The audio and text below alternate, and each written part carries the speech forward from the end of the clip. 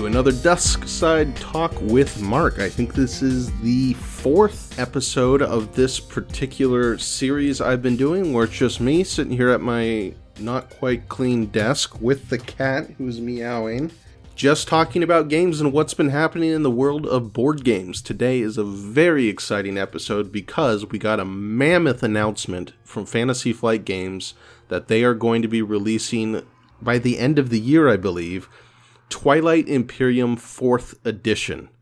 Now, listeners will know that Twilight Imperium is one of my favorite games in the entire world, the 3rd edition.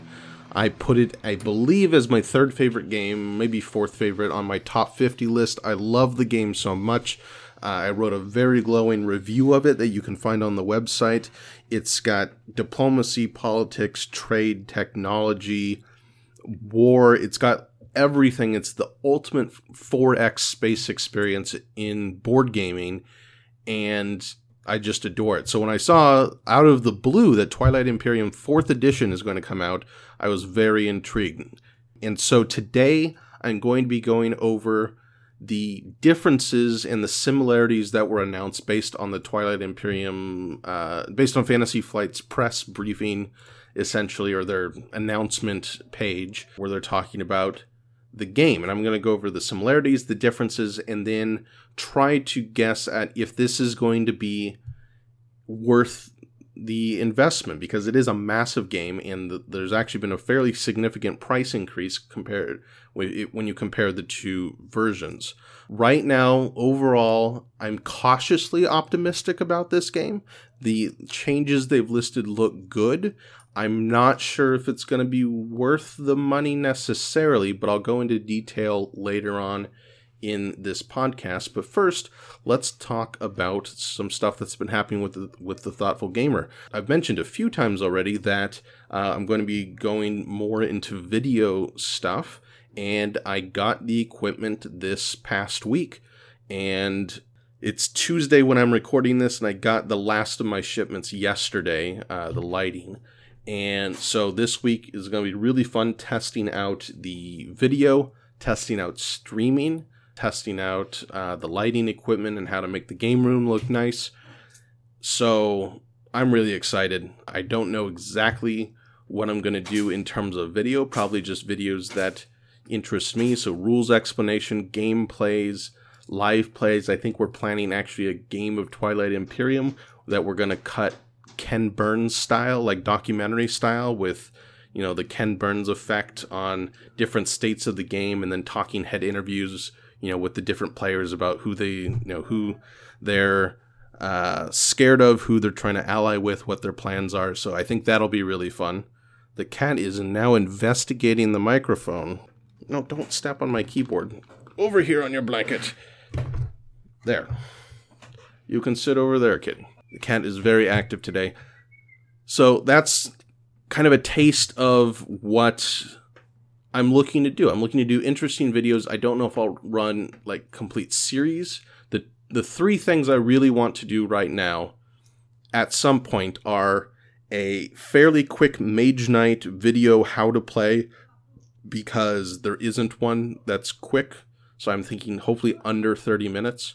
For Mage Knight, you know, that's pretty good because it's a very complicated game. The Twilight Imperium Ken Burns documentary thing I just talked about, and a how to play / playthrough of Netrunner with Amber, my wife, and probably Jeff, who you guys haven't heard on the podcast yet, but is a friend of ours, because neither of them have played Netrunner, so I think it'd be fun to do a kind of teaching game and with them, and by extension with the audience, to help them learn that fantastic card game. So those are the 3 things I have kind of in the back of my mind. If you have any ideas of things you'd like to see recorded with video, I'm going to start off slow because I know I've done a bit of video editing before, and I know it always takes longer than you think.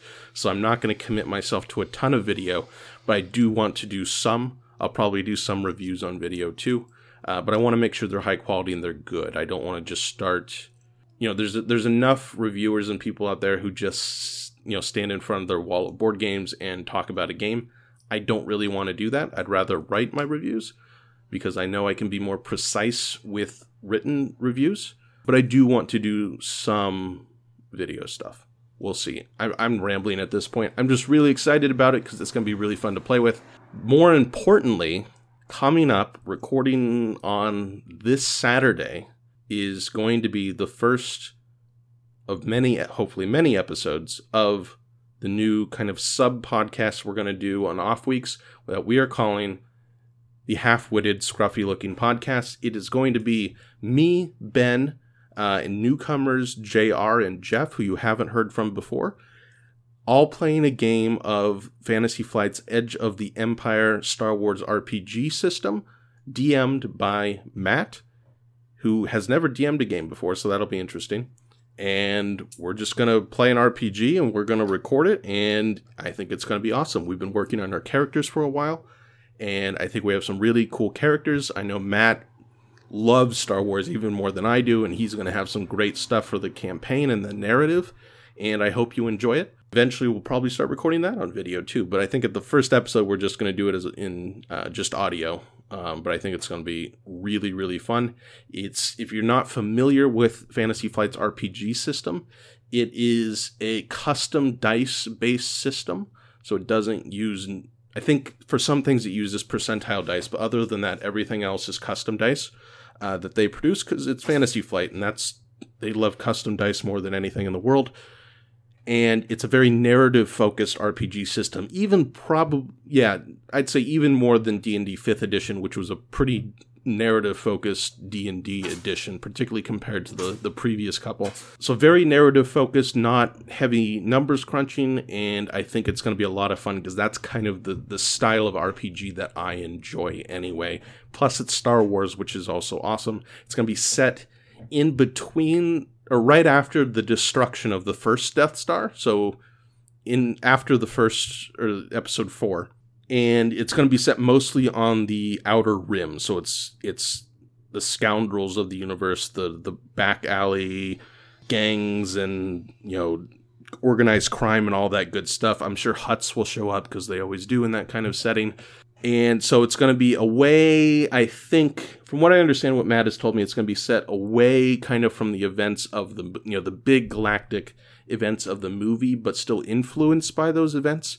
But it's going to be more focused on how these kind of planets on the outer edge are affected by that and deal with that world in that setting. So stay tuned for that. I'm not sure. Hopefully I'll have the first episode up in 2 weeks from now to replace the Desk Side Talk.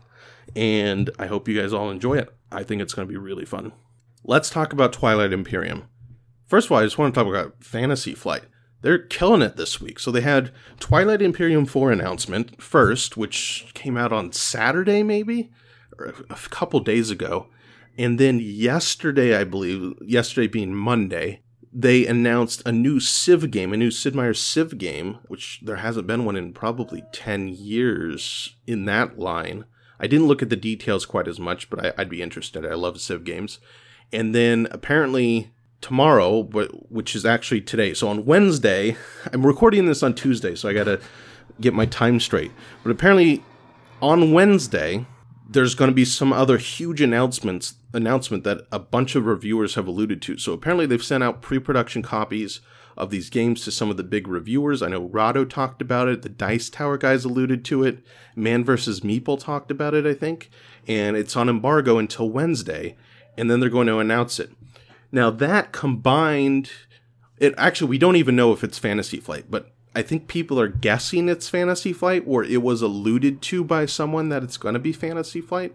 There's some mystery game that's going to be announced based on other evidence. We think it might be Fantasy Flight, and then there was a thread on this board game subreddit where a guy talked about his local game store, said that there was a Star Wars Fantasy Flight game that he was getting a limited number of copies for it, and he was offering to loyal customers the opportunity to pre-order it, even though he couldn't talk about what it was. I think those are the same game. That would be my guess. And so my prediction right now, that will, I guess, be probably confirmed or not confirmed by the time I'm posting this, to the site is that they're going to announce a new version of Star Wars Queen's Gambit, which was a game, I believe, by Avalon Hill a while ago about the 3-tiered battle at the end of Episode 1, which, by the way, I think is a magnificent Star Wars battle. I like Episode 1 a lot more than most people, and that's a big part of it. I think that entire battle sequence is fantastic.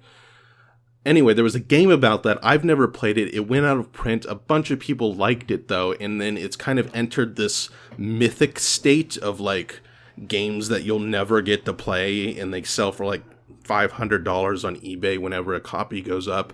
I bet Fantasy Flight worked out whatever licensing issue was holding back a reprint of that, and that's going to be my guess, that it's Star Wars Queen's Gambit. Okay, finally, Twilight Imperium 4. Let's talk about, first, the similarities. Now, if you haven't played this game, I would first urge you to go to my review, where I talk a lot more about how the game functions and how it feels, or else this might not make a ton of sense. I'll try to still explain it in such a way that if you haven't played or don't know much about it, that you'll get some indication of what I'm talking about, but it's probably better to do a bit of research first. So let's go over the similarities and differences. So the things that look like they're staying the same. The point system, which is objective-based. So in other words, in the game, you uncover their secret private objectives, but mostly public objectives that give you points, and the first person to 10 points, or 14 in the long game, which is what I prefer to play, wins the game. And it could be, taking over another home system, or blockading a home system, or getting Mechatol Rex, which is the center planet on the galaxy, or having a certain number of trade goods. There's all kinds of random things that provide these objectives. And that looks like it's staying the same, which is slightly disappointing, because that's the main criticism I have for the game, is that the objectives often seem to be separate from the main action of the game, and you have to force yourself to focus on the objectives at the expense of kind of doing things that feel fun and thematic. But I think it's not an inherent problem with the mechanism. I think it can be a problem with the objectives themselves. I'm hoping they've revamped, or at least looked at the objectives cards themselves and made them a bit more interesting, or maybe a bit more thematic. That's probably a hard thing to do. I mean, it's a small criticism of the game, but I'm hoping they did some refinement there. Galaxy drafting looks like they announced it's going to work the same. You have Mechatol Rex in the middle. Everyone gets a hand of the galaxy cards at the beginning of the game. You draft the planets. I think that's a fine system. You can always do variants, and I'm sure people will make, just like they did with Twilight Imperium 3, some quote-unquote balanced galaxies that you can set up and play without the drafting part. And I'm going to talk about this later, but that's part of the greatness of Twilight Imperium, is that it has this kind of DIY feel, where there are so many modules and expansion modules and home rules and user-created resources that you can customize the game to how you want to play without feeling like you're playing the game wrong. It encourages that, and it wants you to build the game that you want to play. And I'm hoping TI4 continues that feel. What else appears to be the same? The actions, you can't get a really good look at the action summary on the player boards, but it looks like it's the same thing, where you have strategy, tactical, and I'm blanking out on the third action. It's basically the tactical action, but you can swap things between two of your own systems. But those appear to be the same. The strategy card system, that borrowed from Puerto Rico, where everyone takes a strategy card, and then when you execute that strategy card, there's a secondary strategy that other people can then execute. That looks the same, which is great, because that's a fantastic system. And the ships are all the same. The models look slightly different. I think they remolded everything. But most of the minis look very similar, except for the cruiser. The PDS system looked pretty different, but mostly the cruiser was a lot different. And then they include flagships, which is one of the modules from the expansion. So those are the main similarities. So the whole framework of the game seems to be pretty much the same as TI3, with a few smaller differences in some of the subsystems. So let's look at the difference now. First of all, they changed the graphic design of the player aids, and the player aids were already really good in Twilight Imperium 3. They communicated a ton of information. These look even better. They look really, really good. First of all, because the racial player aid that shows the specifics of your race, your starting technologies, and your special powers and abilities, also has all of the ships in kind of like rectangular boxes with their stats instead of having it in a small grid in the corner. And they do that because when you upgrade a ship, you get an upgrade card that you just put on top of that ship on your player aid. So then you don't have to sit there and look at the standard stats for your ship and then look through all your tech cards and find all the bonuses. So maybe, the fighter hits on a 9, but then you have to look through your tech cards to see if you have that advanced fighter bonus that gives it a +1 and it hits on an 8. Instead, all that information is just going to be layered on top of the player aid, so you only have to look at one place, which is just a brilliant graphic design improvement, and maybe the most exciting thing that I've seen from the preview, just because I love really clever graphic design. It looks fantastic. And then it looks like off to the side is kind of where you put your command counters and your fleet supply counters, and that looks like it's tied to the color of your ship, so there's separate pieces, and that also has the little quick reference for how the order in which actions resolve, away from the racial bonuses and the ships. So it looks really cool. It's going to take up a bit more space on the table, but it looks like it's horizontal space, which is usually fine in most table setups. That looks fantastic. The trade system is going to be completely different, and I didn't quite understand how it's going to work, but basically it looks like instead of trade agreements, you can trade commodities, and then those commodities translate into trade goods when the trade action executes, and you can also only trade with people you're adjacent to. It also looks like the commodities have other powers assigned to them or bonuses. It seems like an interesting system, and I think the most exciting thing is the focus on adjacency, where you need to be adjacent to someone in order to trade with them. Not only is it more thematic, it forces people who are next to each other kind of in the setup to actually get ships adjacent to each other, which in the early game is scary and usually in our games avoided. We try to put up like barriers between us and neighbors, just diplomatically, but this is going to incentivize people to get kind of closer to each other on the board, which makes the whole thing more tense. So I think that is a really positive development. We'll see if they give more announcements on how these commodity cards work before I can make a judgment there. They simplified the tech tree. This is a great improvement. We talked about this on the podcast where we had Bubba over to guest host on the podcast, and he talked about that was his least favorite part of the game was how complicated the tech tree system was. While I love tech trees, it is kind of a barrier to entry for the game, how convoluted that tech tree is. Now how they're doing is that instead of very specific prerequisites for certain technologies, you just need to have types of technology prerequisites. So instead of saying, you need to have cybernetics and or one of this other tech in order to get this thing, it'll say you need 2 green or biotic technologies and 1 yellow technology. It doesn't matter what they specifically are, and that way not only can you condense the information graphically on the card, it just makes it easier to understand what's available to you, and it simplifies the entire thing. I think not only does this remove a small barrier to entry and a kind of complicated part of the game, it will reduce playtime because a lot of the time, when you're getting a game of Twilight Imperium going, one of the most important things is to make sure that there's a tech tree accessible to everyone at the table. And I think this will pretty much eliminate that need and will reduce the amount of the game time because people aren't going to be staring at the tech tree for so long. So I think this is a great improvement to the game. I have no idea if the techs themselves are going to change. That'll be interesting to look at. Another change, PDS and space docks are going to be built using a strategy card instead of as a normal part of the tactical action where you can build things. This is very interesting, and I don't quite know what to think about it.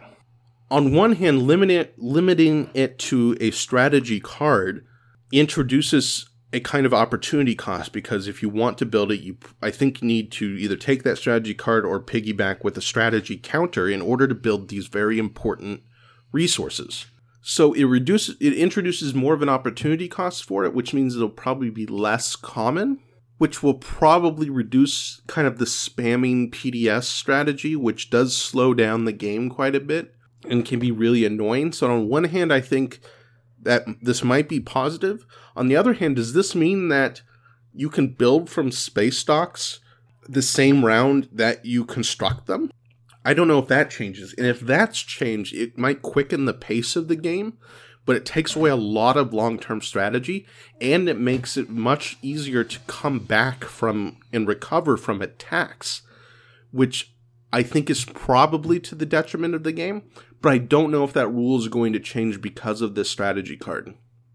As it stands, I don't really know what to think about this change, but I'm hoping they do it smartly. I just don't know enough of the details to make a judgment. Next, probably the biggest change that they're making is with politics. Politics used to be, and how politics works in this game is that basically there are laws that you can vote on and enact that change the rules of the game somehow. So they're very meta, they're absolutely fascinating, but it used to all be dependent on someone taking the political strategy card. Now it's going to be an entirely separate round at the end of each, or a separate phase at the end of each round once someone is on Mecatol Rex. So it takes away politics from the early game.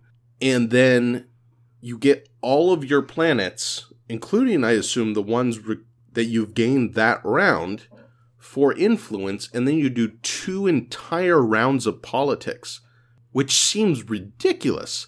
Like, if you play Twilight Imperium, you know that these politics cards can be incredibly impactful on the game. They can literally change the face of the game. And if you're doing 2 a round for the entire last 2/3 or 3/4 of the game, that's a lot of politics cards to be voting on. So politics is about, in TI4, is going to be very common, and in that sense, I like it because I think the politics part of the game is one of the strongest aspects of the game, but I'm hoping they tone down some of the politics cards because there's just going to be so many of them that if they're too powerful, it might get very annoying. On the other hand, it does increase the importance of having influential planets, which in TI3, it's generally more, resources are generally more valued than influence on a planet, and this may equalize that a bit, which may work out. I don't know. I'm afraid it's going to become too variable, too crazy, too Cosmic Encounter-like, where I think TI3 does it pretty well. Anyway, that's something we'll have to look at the details for. The final change they list is the Imperial card. Now, in the base game for TI3, the Imperial card is just bad. It's not good game design. Basically, it forces a timer into the round where if you can take the Imperial card, you do, because it gives you 2 points, which is a fifth of what you need to win the game. And then if you can't take the Imperial card, you take the Initiative card, which gives you initiative so you can take Imperial next time. So 2 of the selections on strategy cards are always essentially predetermined. So basically you always play with one of the expansion strategy cards instead of Imperial. And it looks like they're incorporating, I think, one of the expansion cards, or at least a modified one of the cards, into the base game now for TI4, which is just automatically an improvement. It looks like it's a pretty good card, although I think I probably still prefer the Bureaucracy card from the Shattered Empire expansion. That's the one we play with, because it makes the end game really fascinating in how you manage turn order and strategy card selection. But I think the Imperial card they're showing here is quite good. It rewards people for getting a Mecatol Rex, which is always a good thing. And yeah, I think it's a solid improvement there. So overall, what's my take from this? The strategy they seem to be taking here is trying to tighten up some of the weaker parts of the game while keeping the overall game the same. So I think they're being smart there. They're not doing a massive overhaul. It looks like they're including more races, maybe all of the expansion races that we saw from all the expansions in TI3. and some modules like the flagships and a couple other things from some of the expansions from TI3. So it's kind of getting the Viticulture treatment, where Viticulture incorporated a couple of small expansions and changes into their Essential Edition. This kind of looks like it's going to be TI3 Essential Edition, which makes me hope that they're not just going to leave it there, that they're also going to include modules. As I talked about, Twilight Imperium has that DIY thing going where they have so many optional modules that you can customize to get the game feeling that you want. And I hope they don't do away with that and say, okay, here is the experience, here are the modules you are using, and there's nothing else. I really hope they don't do that.